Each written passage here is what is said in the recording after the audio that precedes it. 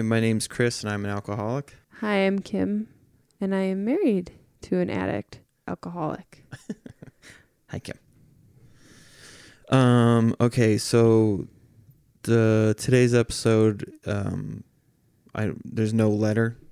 There isn't? No letter. Some family members, it's just hard to do, and others, real life stuff going on with all the COVID shenanigans.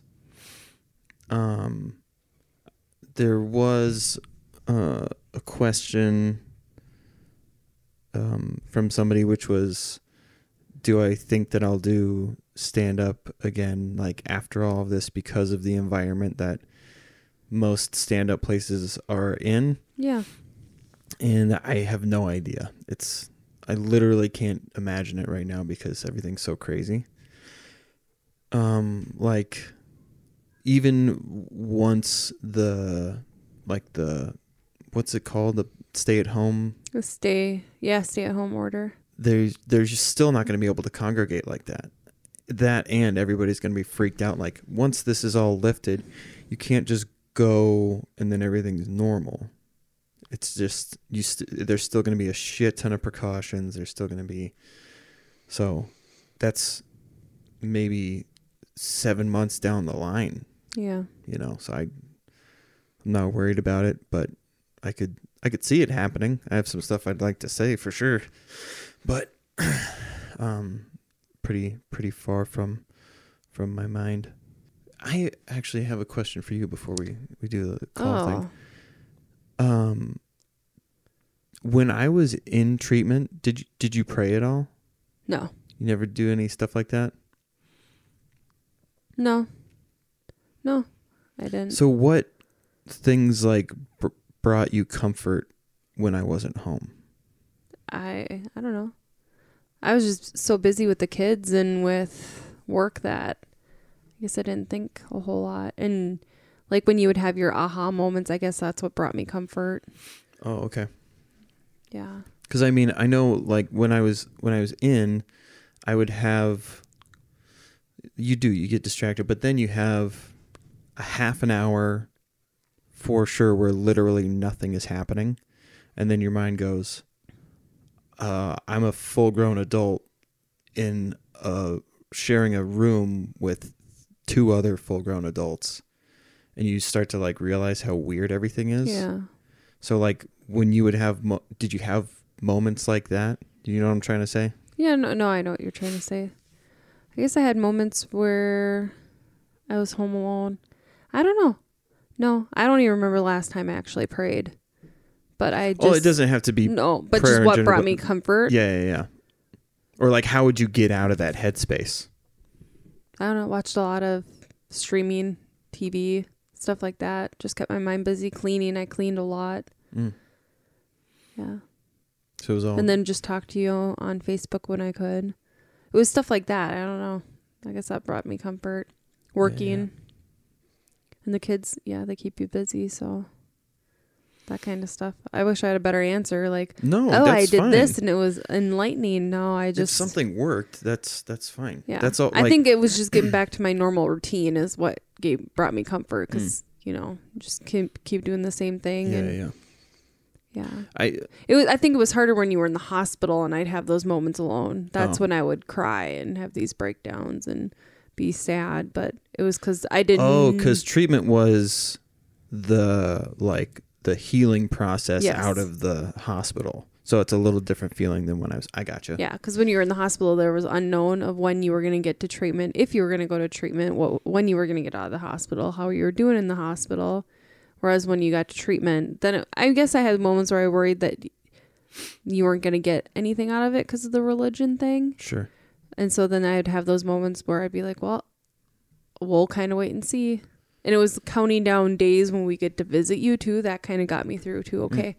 All right. It's almost Wednesday. It's almost Sunday. Stuff like that. Yeah. Yeah. That's interesting. Like the hospital aspect of it. So like you worked at a youth and adolescence facility. Mm-hmm. So you were familiar with kind of the way that like the people that I was dealing with when I was in there. Yeah. So we haven't talked a whole lot about kind of what that environment is really like. It's like, man,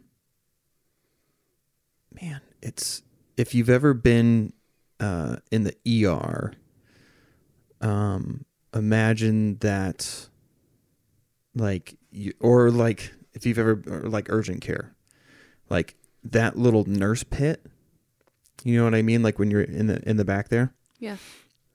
And I'm saying this for people listening, that like, that's where you live until you leave, is something that looks just like that. And how people are constantly checking on you. It's that same vibe where everything feels like very strange and small.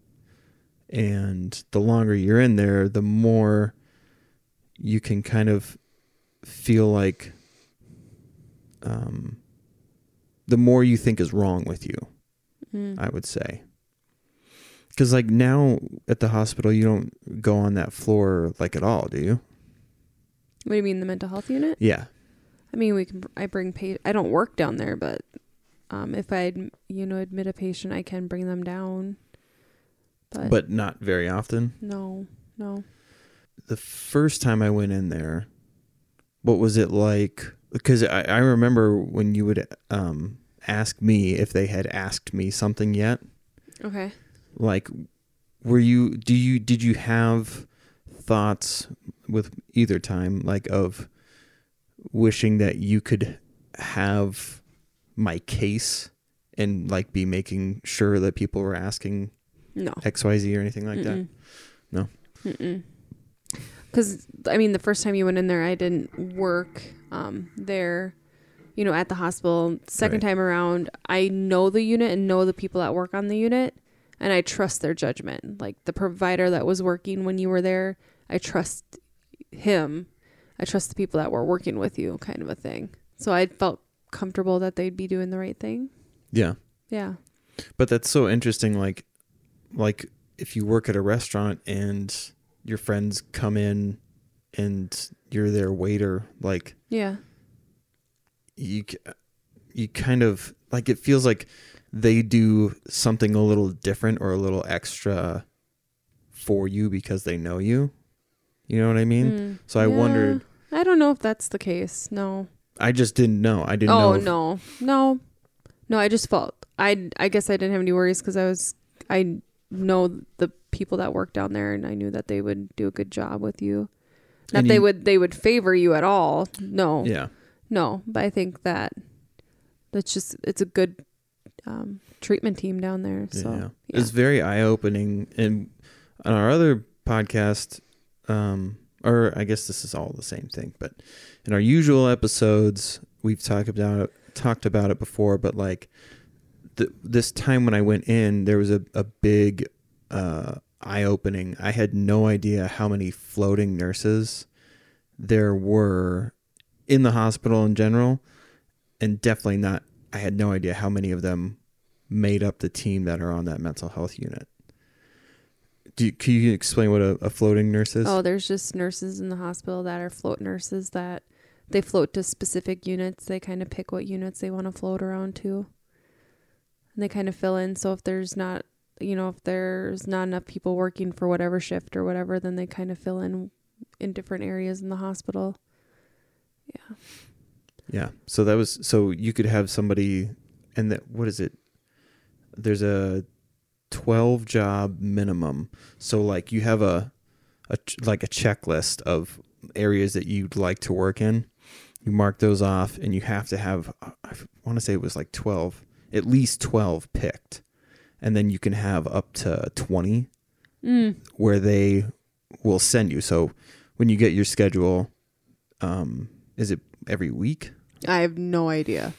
Like I have a completely different role. Oh, okay. So mine's so, yeah. But yeah, so they each week could be doing 3 or 4 different jobs and units, and within that shift, they might go to another unit or another area of the hospital while they're working. Interesting. So like when Yeah. it comes to the mental health side of things, those people are doing their best, but they're also, there's a good possibility that they're not there that often. Yeah.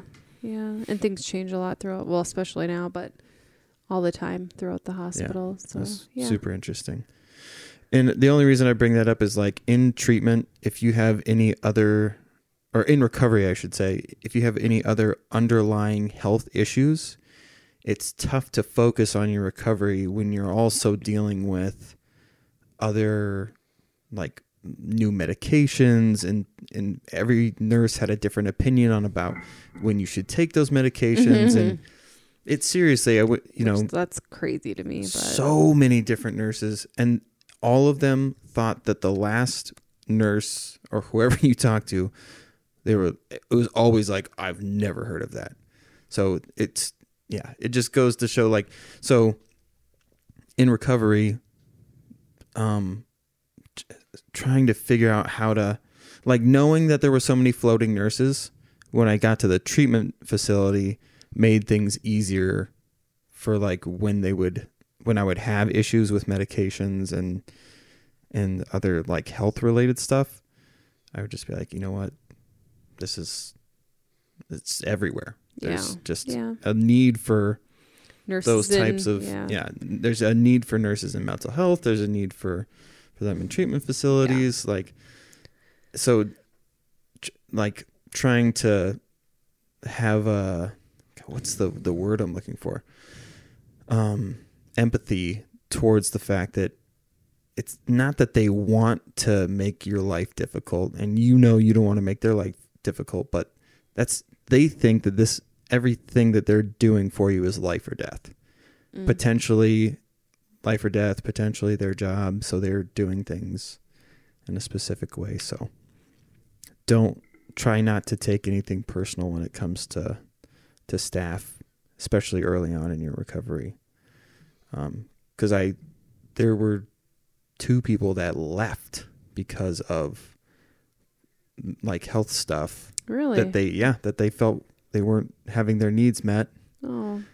Yeah. So it's like really, really real. And if you have like a major underlying issue, then I mean, do what you got to do, but don't let it get in the way of recovery. Because if you leave before you're supposed to, because you get frustrated with something,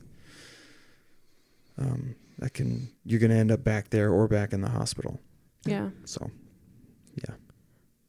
I wanted to say that. Also, thank you for working during these absolutely crazy, crazy times. I love my job. I do love my job. I'm also just happy. love your job. I'm happy I have a job. The end. I don't know how long we're going to do the live thing for. I know. If anyone comments, we can't even read it. Oh, yeah, I forgot to. Sorry. That's really crappy. We are doing live stuff, and I have forgotten to look at the feed. The comments here. I'm going to do that right now. And nothing. So we're doing okay so far. Did a lot of people in your treatment, were they in the hospital before they got to treatment? Yeah. Really? Yeah. For alcohol withdrawals, stuff like that? For withdrawals, seizures, dehydration was another common one. A lot of people would have, like, the only way I can think of describing it is like have manic episodes, where, they just like were, well, like how I was being like extra agitated and all of that stuff. Yeah. Yeah. There were people that were like that, but like 10 times as bad. And, so people would call the police and have them hospitalized, because they were acting erratic or whatever. So a lot of people that were in the hospital first. And then went to treatment. Okay. Yeah. Yeah. Interesting. Very interesting. I wouldn't think that, but. Well, and while I call this individual, I can I can still be able to check comments and stuff. So we'll do that. Did I already say there's no letter this week? You did. I did. Yeah. Okay. And I don't know if I'm going to write a letter because I feel like me speaking on the podcast is kind of my letter. The thing that I think of is there one thing that we've gone over it, and so you kind of say that in your head where it's resolved but not resolved? Like there's things that it's tough to dissect like all of the things that have happened. Yeah. And to remember that you even felt a certain way about a situation, and then, however long down the road to be like, oh, I never really talked about this thing. You know what I mean? Like, if there's anything like that, I would say that's a good thing to do. Okay. So do I have to put my headphones on? You got to put your headphones on now. We got to look cool. So we have our first call-in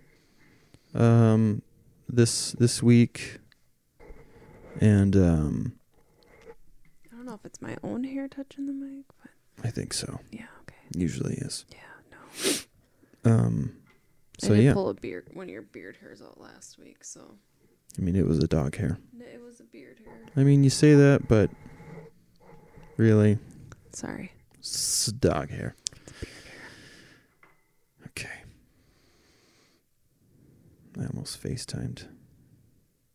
Can you hear it? Mm-hmm. Technology, man. It's so cool. And then he can hear us through the microphone. That's cool. Maybe. Is he going to answer? I should.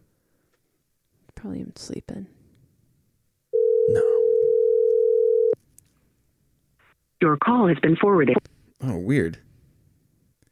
This is a bust. I knew I was going to call. Maybe he's pooping. Yeah. Well, we'll wait on that. Okay. I think, yeah, once all of the COVID stuff is done, I haven't really thought about this has been so helpful for me. Yeah. And do you think you'll go to meetings? Yeah, I do think that I am going to have to do it. It's easy to avoid now. Yeah. And like I said, because the only way to do it is online, and they have certain times and yeah, I can make excuses forever, but oh, there we go. Hello. Hello. Hey, how's it going, man? Good. How you doing, man? I'm excited to talk to you. Okay. So I think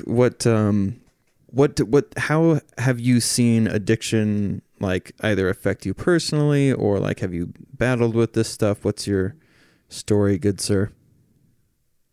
Oh, that is a good question. I could pick a lot of different areas to start. Talk about like early life or recently, or I would say so first off, have you personally had to like overcome any type of addictions? What's that? I would say first, have you personally had to deal with any type of addiction? Yes, I have. I've struggled with alcohol numerous times in my life. I've also struggled with a gambling addiction several different times. And so like the alcohol started when I was probably, 16 in high school, and I was just extremely shy. I used to eat lunch in the library by myself because I had so much shyness and fear of talking to people or somebody calling me out on whatever. I don't even know what I was scared of. So I had some friends that were, weren't a part of the church, which is a huge part of the community that I grew up in. And so I would hang out with them, and they would think it would be funny, to this Mormon boy, that hadn't done anything. They would, have beer at their dad's house, and they'd be like, "Here, take a sip of this beer," And I did a couple times, and then when I was 16, I think it was the first time that I, got drunk. And I remember we went to a basketball game, a high school basketball game, and it was just like, I felt like I had come out of my shell, and I was talking to people I'd never talked to before, and it was like this thing that I was in, but I really wasn't. I was just, drinking, and it had turned into this whole thing. And then it turned into, people that were in my school would go to parties, and they would, be hanging out, and we'd be drinking and having a good time. And popular people who are more popular and involved in different sports and activities and stuff. And then at school, they wouldn't, they'd be like, "Yeah, I don't know who you are, dude. I wasn't at that party. I've never associated with you." So it was like this whole psychological thing, like, what, we hung out, or we did this, had this experience, at a party, and you're acting like that never happened. Wow. Like, what's that all about? And I wasn't like trying to hide it. I mean, from my parents, obviously, but from other people, I didn't really care. I didn't, and then my sister would be like, "I have a reputation, and, you're getting a reputation for someone who parties. I don't care if I have a reputation."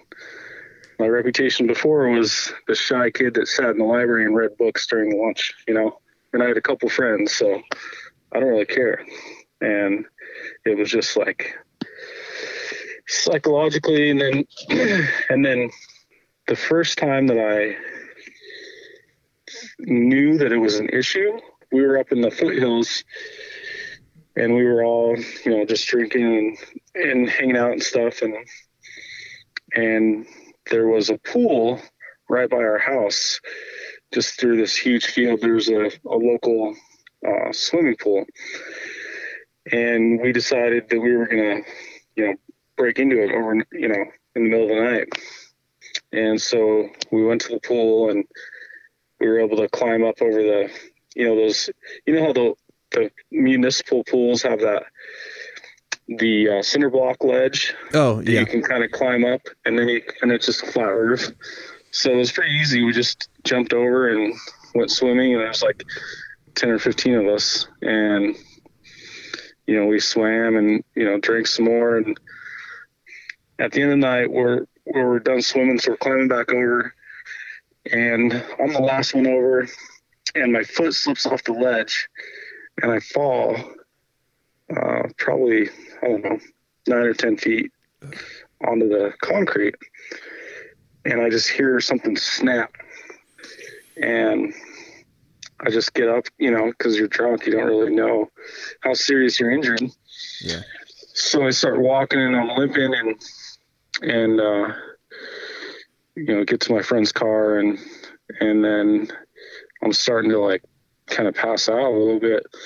And we go to this gas station, and I get out, and I'm sitting on the curb out in front of the gas station. I take my shoe off, and the clerk comes out, and he's like, "Dude, I can see the bone protruding out of your foot. Jesus. You need to go to the hospital." So I was like, "Whoa, okay." And they took me to the hospital. So I'd broken my foot, and it was, the middle of the night, and I remember one of the nurses asking if I'd had anything to drink. I was underage, so one of my friends was shaking his head, and the other one's nodding his head, And they didn't care. They were just trying to treat me, Right. It wasn't like they were going to call the cops and come pick me up from the hospital. So then, and I was living at my parents' house at the time still. And so then I think I hadn't been home for like a week and a half. I'd just been on a binge or, partying, for sleeping on friend's couch, staying at a friend's house for like a week and a half. And then I was going to leave to this other state to go to this newspaper gig. I go home, to my parents' house that morning, and my dad is like furious with me. They knew I'd been out partying. They were not happy with me. So I'm on, I have crutches, and he's like, I'm going to take you to go get a drug test. And I'm like, well, it's a waste of your time. I'll tell you it's not going to be clean. Like, I smoke weed and stuff, so what do you need to go pay someone to give me a drug test for? And he was just pissed, the whole time. He was just telling me how, messing up my life and all this crap. And I'd broken my foot. I didn't have health insurance, So from that point, fast forward to, to the time I was 22, it's all just a blur. I worked and I partied and I worked and partied, and that was pretty much my life. And can I ask you something real quick? Yeah. So like while you're doing this stuff, you said you were 21, 22? Yeah. Or up until, okay. From I was 19 till 22, yeah. Okay. So did you still like talk to your brother and sister quite a bit? No, my sister wasn't in the picture at all at that point. Okay. What about your brother? I talked to my younger brother, and he watched all this go down, And my older brother was doing his own thing, and doing various things. So we weren't all close at that point. My sister had, quit talking to my parents, from the time we were 18, because they had a whole falling out on both sides. So I think she might have been living in another state at that time. So like while all of this is going on, everybody's kind of doing their own thing. Right. Okay. My younger brother, was in high school, and I feel like I was not, I was a terrible example. Did you ever take him out partying while he was in high school? A few times, yeah. I think I, provided it for him, for sure. Because my older brother was, quite a bit older, and he was like, no, I'm not going to, like he would have punched me in the face if I would have asked him for that, Yeah. So I feel like I'm going to be the cool older brother. I'm going to, little as I know, that's the worst time to introduce somebody, and I was very ill equipped to be like, all right, I'm going to buy you this beer, but you can't drive, you can't do this. There's all these different risks involved. I was just like, just don't tell anyone it was me. Right. Well, and you kind of think when you do that stuff, like he's going to learn the way that I learned. Like you got to, everybody learns in their own way. Yeah. Yeah. Like I remember that kind of feeling like with my younger brothers as well. So I get that. Yeah. You don't want anybody to know that you're doing it, but they're going to do it anyways, whether it's from you or somebody else. Like, I gotcha.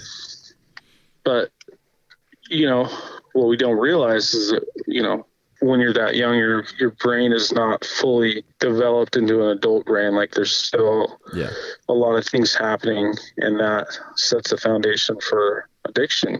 For sure. Because like for me, it was, it was to try to be social and be outgoing and suppress the feelings of anxiety, and I wasn't good enough at this, or I wasn't, I was a loser or a loner. But with alcohol, I was like, this party boy, like it was fun, and I was, everyone liked being around me when I was drinking because I would do crazy stuff, and you have this feeling of, everyone's kind of drunk, so you don't really there's no boundaries and no social status is really. Yeah. So Well, yeah, and your brain logs that any positive experience, your brain logs it and thinks that it needs that positive experience to survive. So however it transpires or like manifests is the word I'm looking for. However it manifests itself, which is to say, I'm more sociable, which makes me feel more comfortable, which makes me feel a part of something. There's a tribal factor to it, like. There's all of these things that we don't know that are like lying within us that it'll latch on to shit just because it's our whole. I mean, I could go on and on about that shit, like how unnatural we are as creatures on this earth, so that our brain has no idea what we're doing to it half of the time. What we're basically is building a map. Experiences and sensations, and and then when we become adults, all we have is this map that we've unconsciously developed in our brain, right? And we're following that to a T. Like, this is how we're going to get to here. We can go in the other direction because we already know this direction. For sure. So, all right, now back to were you were dating this girl at the time? Did you say? Yes, and. The night this transpired, I had another friend that lived in that same city, and I was friends with her cousin too, and fight with being and this New Year's Eve, and like. Oh, sorry, dude, you're breaking up. How about now? Now you're good. Okay, sorry, I'm in Athol, Idaho. Oh, is that where they make moonshine? Yep, it is. I thought so. Discovery Channel films here every week. So, anyway, I ended up that night getting in a fight with her, an argument, if you will, and it was New Year's Eve, and I'm like, I'm gonna go party. I don't want to deal with this. I'm gonna go party. So I went and met up with these people, and we went to their house, and they had a bunch of people over for this New Year's Eve party. Some dude showed up from some small town and nobody knew any of them. There were like 4 of them, and ended up being this big fight, and the cops got called, and it was just this whole big deal. And so that after that all transpired, I woke up probably 5 or 6 in the morning and went back to her house, and we talked about it and made up and stuff, and So you're saying that you were like not going to do this anymore, like you were trying to figure out whether you were going to continue to drink as much as you were drinking? No. Or am I misunderstanding? I'm sorry. I was thinking I was going to go a different direction than with this person, dating this person. And I did over the phone because we lived in separate areas. And then I realized, or then 2 weeks later, I got a phone call and that we were expecting a child. And I was going to stop drinking. I was going to stop partying, and I was just going to be, the best dad I could.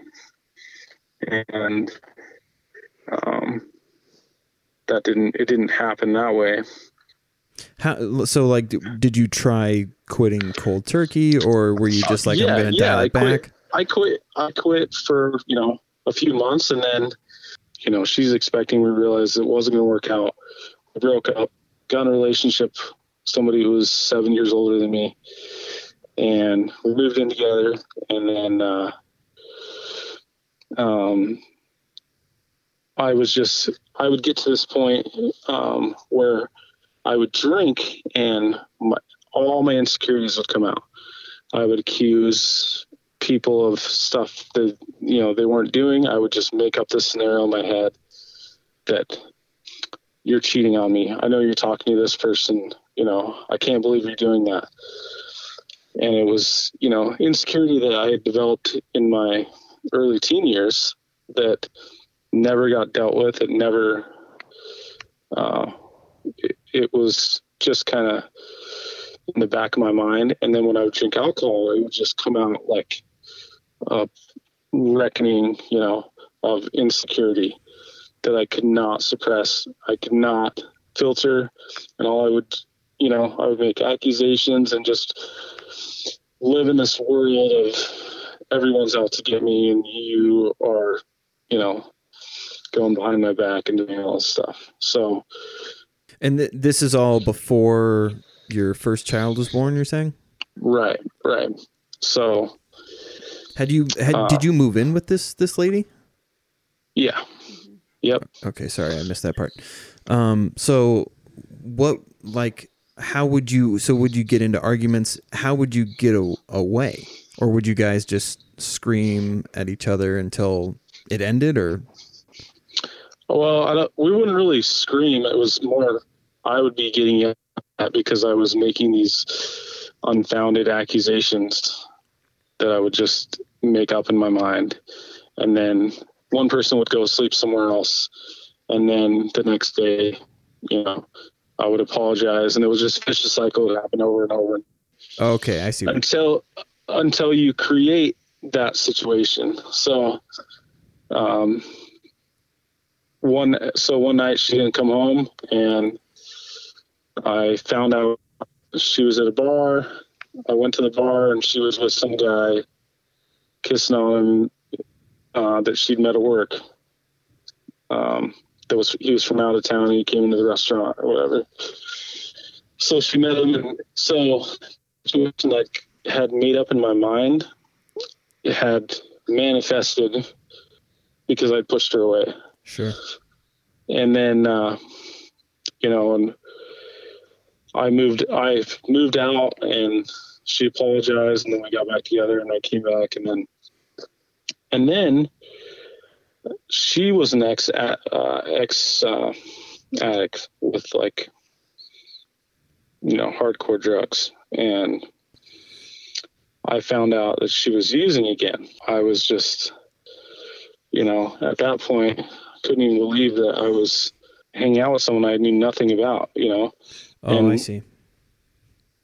And I could have pushed her back into that because of all my insecurities and how much of a mess I was. And I wasn't. Did you think about that in that moment? Like, I know looking back on it now, you can kind of dissect that stuff, but were you thinking that at all once you found out that she was using that you had pushed her to that point? No. So it was all just external, like, I'm living with a stranger type of feeling. Right. Okay. And that thought never crossed my mind that I was, and I'm not saying that that's what I think happened. I'm just trying to get into your headspace as to where, like, when you say hard drugs in your career of using, I say using like in terms of anything. So like drinking or whatever. Did you jump into hardcore drugs at all later on in life? I wouldn't say later on in life. I would say in that time period, I did, but I didn't fully immerse myself. It was more experimentation. Did you ever have like a rock bottom moment, or like do you have do you drink now and it's not a problem, or? I made it a habit being on rock bottom. I mean, I would climb out and then I would just dive head first right down to the bottom again. I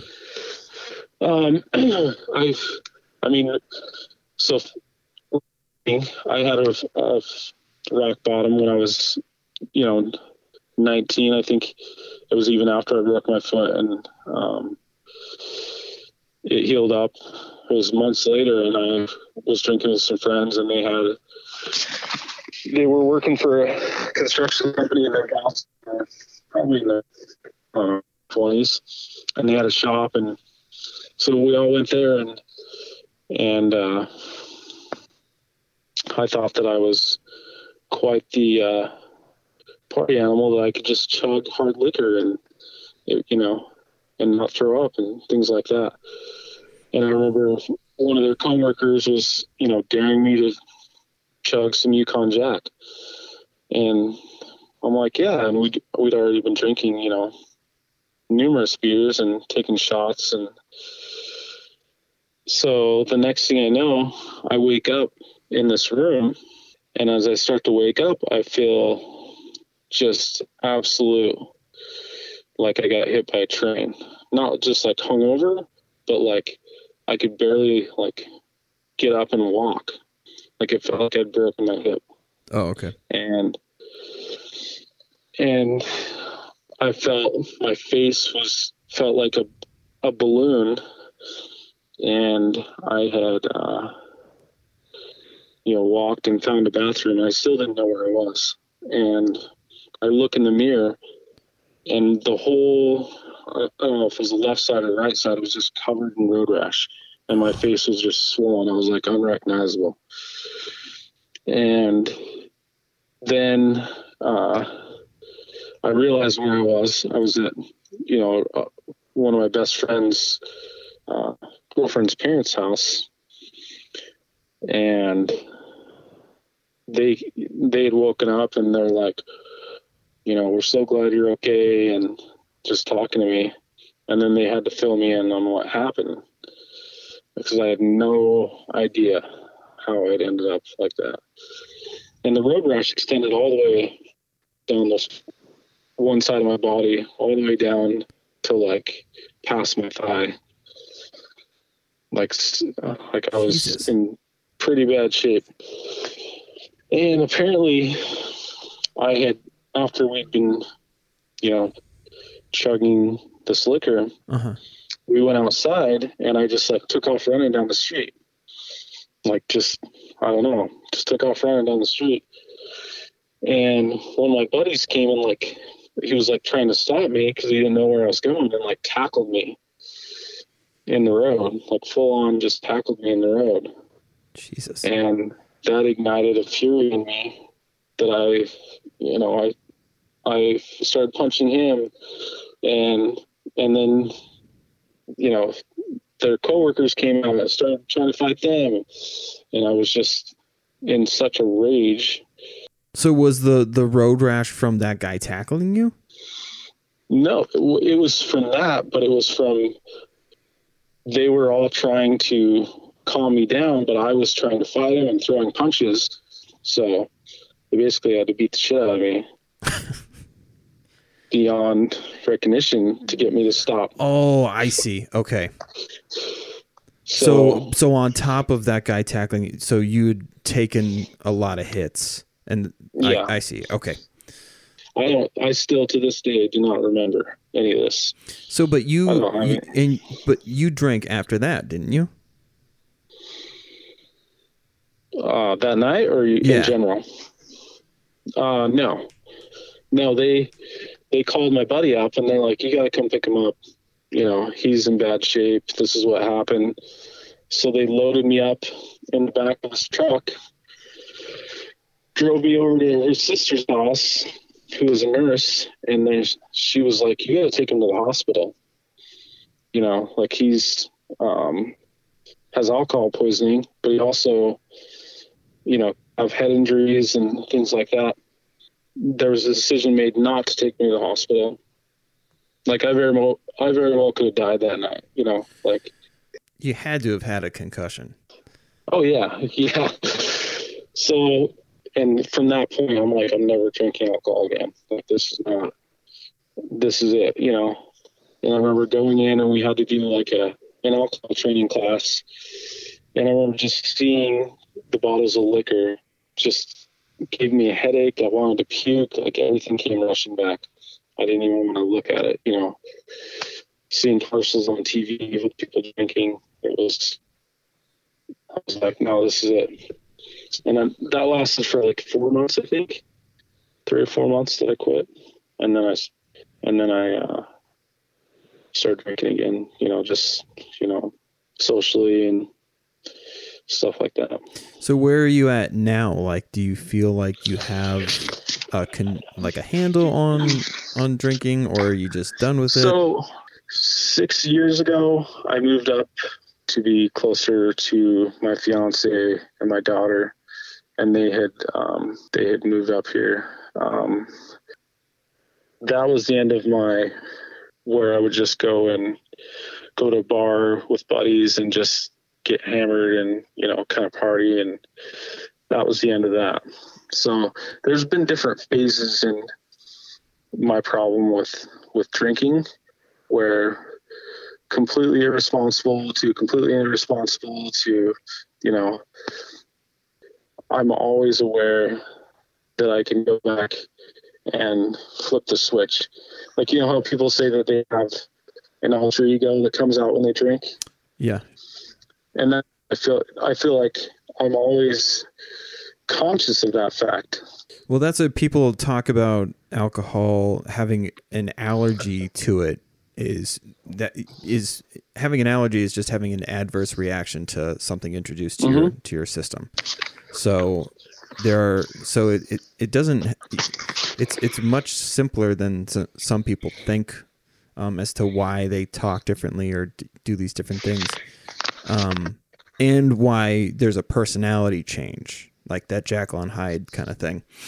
You're just having what could be classified as an allergic reaction, and the way that it manifests is agitation, irritability, and all of those things, which make you look like an asshole when people say they're an angry drunk or this or that. Your body just processes it that way. Right. So yeah, I understand what you're saying. But yeah, I mean, I and in my family, I mean, I have family members that I've,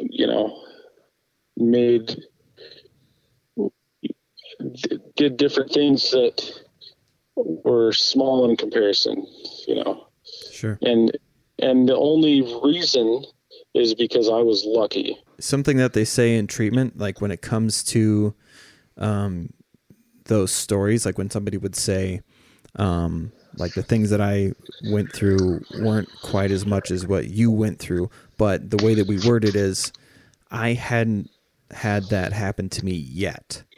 Right. So it was everything's on the precipice of it can happen if you continue down that road of exactly. Using. I've never been in treatment. I've gone to AA meetings with friends that were, required to go, and I was there to help support them and things like that. So it doesn't seem like you would consider yourself an alcoholic then? No, I would consider myself an alcoholic because I've shown all the tendencies of it. I wouldn't consider. So, I mean, I don't drink regularly. Like, it's sometimes maybe, once every 3 weeks, sometimes once a month, but in the sense of the word, yeah, I would say I'm a recovering alcoholic. No, I don't completely, not drink. But does that make sense? Yeah. It makes me think of, there's a lot from what I've gathered, because an underlying thing when I was in treatment was that, I think the winning rate for people in recovery is something like 2%. Yeah. Like when they get out of treatment, like this shit destroys a lot of people.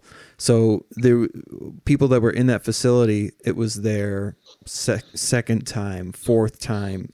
I met a guy who it was his 9th time in treatment, had died twice. And so there was all of these things that the older folks that were there would always say, and things went pretty good for a while. I had it so that I was only drinking maybe once or twice a month. There was one guy who had kicked it for years, and then he retired, and just out of sheer boredom, there's nothing else to do but, drive his 4-wheeler around and drink and set up deer stands and just without even thinking about it, ended up letting it get completely out of control again. So it's like, it's this thing of like, if you think that you are, what would keep you from just stopping, period? Nothing really. I mean, I don't really enjoy drinking anymore.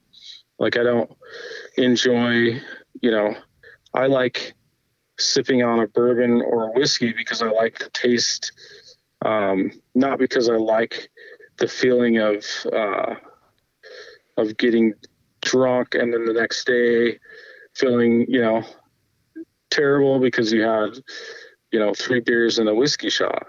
Like, I don't enjoy drinking in that sense of the word, because it makes you feel, I like to,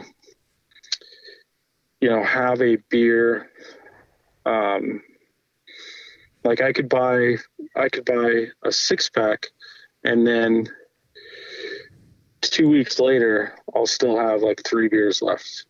I would think like, just in terms of, I think if you know yourself, right, and you know that there are these random, if the conditions are just right, that you can end up doing something that you regret. Because like, knowing yourself is one thing, but once you introduce those substances, you can always kind of like hope that you would know, like, oh man, I can't believe I let myself drink this much again. I need to make sure that I don't the next time.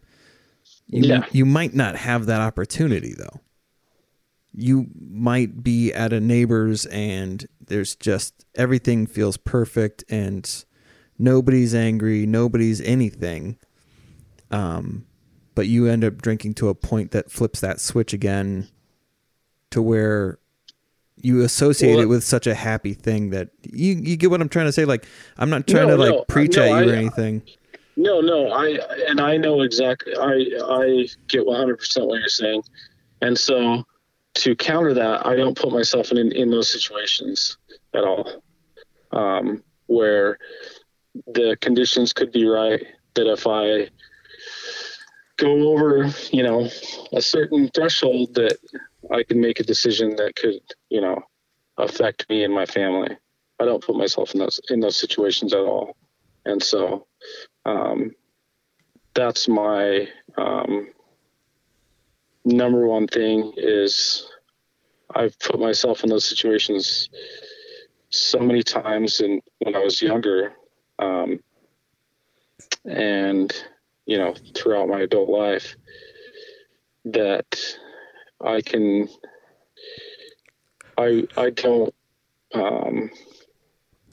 do that. Like, I get what you're saying. Like, you're trying to, where you keep yourself away from the things that would allow you to relax and let your guard down. Right. I gotcha. Okay. Well, dude, I love hearing your stories from the last time that we talked to you. I don't know if that was for sure a year ago, but I still think about that sometimes, like your firefighting stories. And I thank you so much for talking to us again this time. And I spoke with the person that you told me to talk to yesterday. Mm-hmm. And they opened up a shit ton, and there's a lot of stuff that, like, I would love to talk to them about too. So hopefully we can get them on here at some point to kind of hash that shit out. But again, thank you for calling in, dude, and I love you. Yeah, and I appreciate your insight, and I take all that to heart, and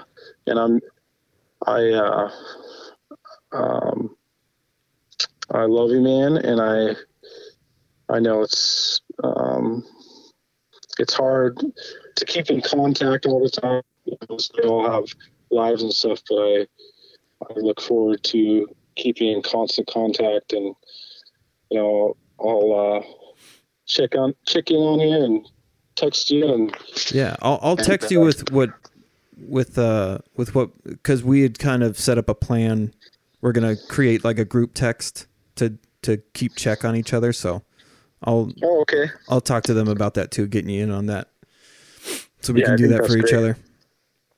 All right, we'll talk to you soon, man. All right, take care, man. All right, peace. All right, bye. We can take the headphones off now. Okay, my ears start to hurt. Yeah, I ended the live feed because I was like, oh shit, no one can hear the phone call. Oh, yeah. That's why. So I apologized, people, for that, but that's why I stopped that. Not exactly where I thought that conversation was gonna go. Yeah. But there's a lot that individual has been through, and I know, like, it's hard because I want people to speak their truth and all of that stuff. But I hope it's clear that, like, I don't think that if you think you're an alcoholic, I don't think that there is a healthy drinking pattern afterwards. If once you've told yourself that I am an alcoholic, this is my opinion. If he's able to get it under control and like everything's fine until the day he dies, fucking awesome. Good for them. Any way that you can make it through this life without negative experience, awesome. But once you've admitted that you have an addiction problem, I think that you should stop. Like, that's just it. Yeah. You know what I mean? It is when he was talking about being younger and drinking to fit in and to socialize. That was me. And still, even as an adult, I would feel like I had to drink to be social because I'm so shy and nervous. I don't know what it is. For sure. And so it'll be interesting, you know, when we start socializing with people again after everything, like maybe that's when I'll start having those cravings. Because right now we're so sheltered and trying to come out of my bubble and feeling like, well, people aren't going to like the real me. Well, who is the real you? Like, alcohol doesn't make you. Yeah. So having to realize, you know what? Alcohol doesn't make you. I can have conversations with people all day sober, you know. Yeah. So it's just, it'll be interesting, I think. What I've been thinking about a lot lately is what's going to, you know, once we're out able to socialize with people and hang out with people, who are still going to be our people. Like, I think about that a lot because there have been periods where we've quit drinking as a couple and people don't hang out with us as much or invite us to things because they have this, I don't know if they're afraid or. Yeah. I was thinking about that because we have somebody that has been at functions that doesn't drink. Mm-hmm. And I remember feeling like you can't help it. Like you almost don't know what to talk about. Yeah. You want to address the fact that they don't drink for some reason. I know. I don't understand in my why head, we do that. Yeah. I think the same thing. I did that all the fucking time. Which we know why that person doesn't drink is because they had a problem and issues happen. Very like people real say, issues. You're either an alcoholic or pregnant. Is the only time that you don't drink. Yeah. Which sucks because I know a lot of people who just don't drink. Yeah. It sucks that they have to come up with some kind of excuse as to why they don't do it. But, it's such a strange thing to think that for some reason you have to address that when really it doesn't need to be spoken on at all. Yeah. I just don't drink. Yeah. Okay. So maybe we talk about that because there's a lot of that stuff I'm going to cut out. Okay. Just so people are aware if it seems a little choppy at certain points. Yeah. So I wonder what, you know, if you're listening to this, somebody says, I'm good. Like if you ask them if they want to drink, just go, all right, cool. We got water too. go Yeah. to the next thing. Try to skip But over it. even when we've done our podcast before, we've been like, oh, we got this, this, and this. And someone's like, I just want water. Like, you almost feel weird, like, oh. I know. And now we're going to be those people. I know. So I know. How do we work on that with other people? Like, yeah. don't be that person that's like, well, why don't you want to drink? Just, if someone doesn't want to drink, just. It's not even that person, because it's everyone. Literally, I feel like. As a society, Yeah. we do that. Yeah. It's a societal norm that you have to address the fact that they don't drink, because it's up in your goddamn face everywhere. So don't, it's not that you're being that person. Just start to recognize that.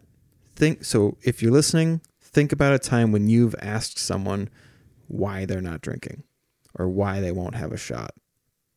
And then think about why that matters at all.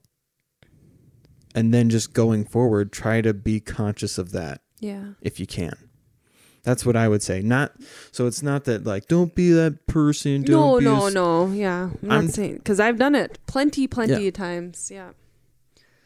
But yeah, so I'll have to think about that too. Yeah.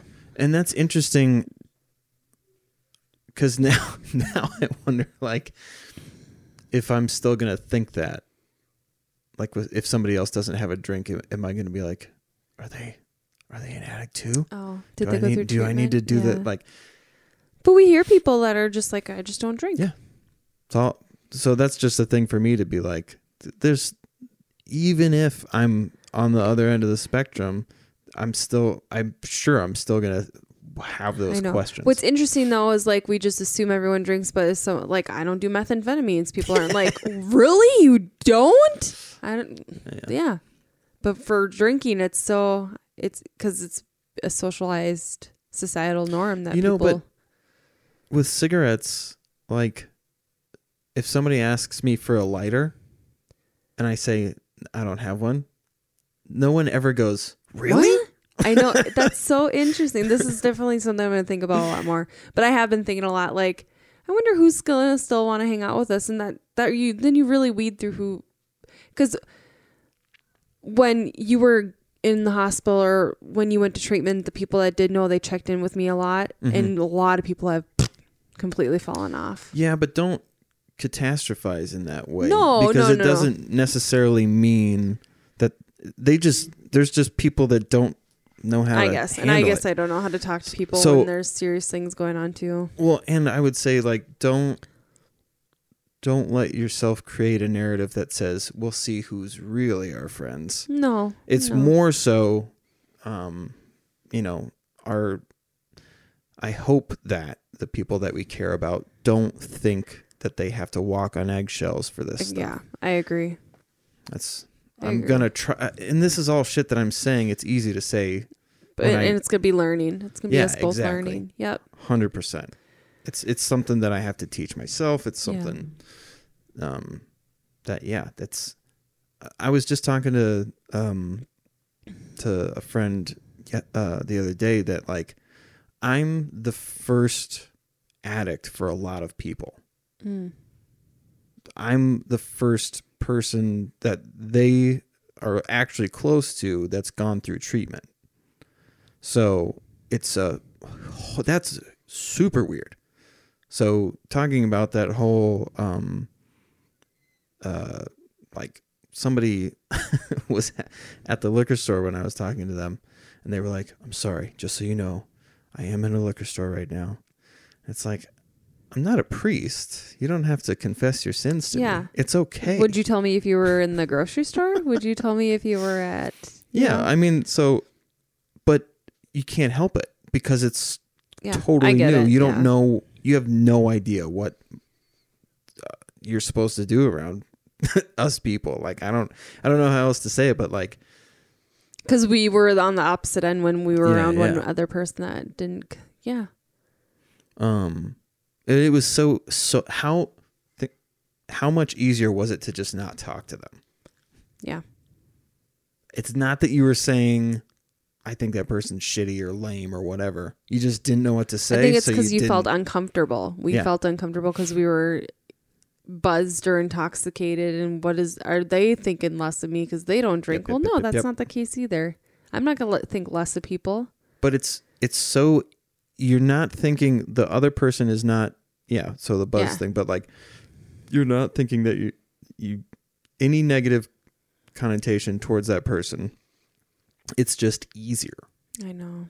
I've not, that applies to a bunch of shit. I have not made certain phone calls to people because I go, what if that phone call lasts a half an hour? You're such a jerk. You know what I mean? No, You I do get it it. too. I do too. I know. So it's like, it's a realization that I've had just in the last few days of I like, know. it's not that you're being shitty. You're in your brain. You go, it's just easier if I do something else. If I just don't make the phone call. I still love that person, but it's, I'm still going to love them whether I make the phone call or not. They're going to be fine. And you rationalize, and those thoughts are like in an instant. Yeah. You think 5,000 thoughts in a second, and it's just what you're really saying is it's just right now it's just easier if I don't. And take a nap instead. And take a nap and goddamn naps. If you take a nap instead. Okay, now I think we've filled quite enough time. Like I said, there's no letter this episode, but I am excited Friends can for send the letters. next episode. Because that letter, because we FaceTime with them, and that letter is unique to the other letters that you're going to hear. But as always, please, if you have any questions, if you have things that you want us to answer, and I encourage people to ask Kim more questions. I know my shit is like at the forefront, so it seems easier to come up with questions for that, but put yourself in those shoes if you have a spouse and how you would tackle these certain things. See what you come up with, and feel free to email those in, or you can message them to the Facebook page, which is Duck Grey Duke on Facebook. If you want to email, duckgreyduke@gmail.com. If you've got my number, feel free to text, give a call. That's fine too. And if you'd like to be on the show, I would encourage more people, if you're in recovery and, or if you're like the spouse or something, try to keep it more in that realm. Not that I didn't enjoy that conversation with that individual. I love them dearly, but I want to just make my stance clear in that realm, that like abstinence is the only way that I'm going to survive for me. Otherwise, I feel like I don't have any hope in those regards. Yeah. And then if you have questions, if you have any questions for me, but you are unsure if it's something I'd be uncomfortable answering, you can always people can just message me on Facebook too.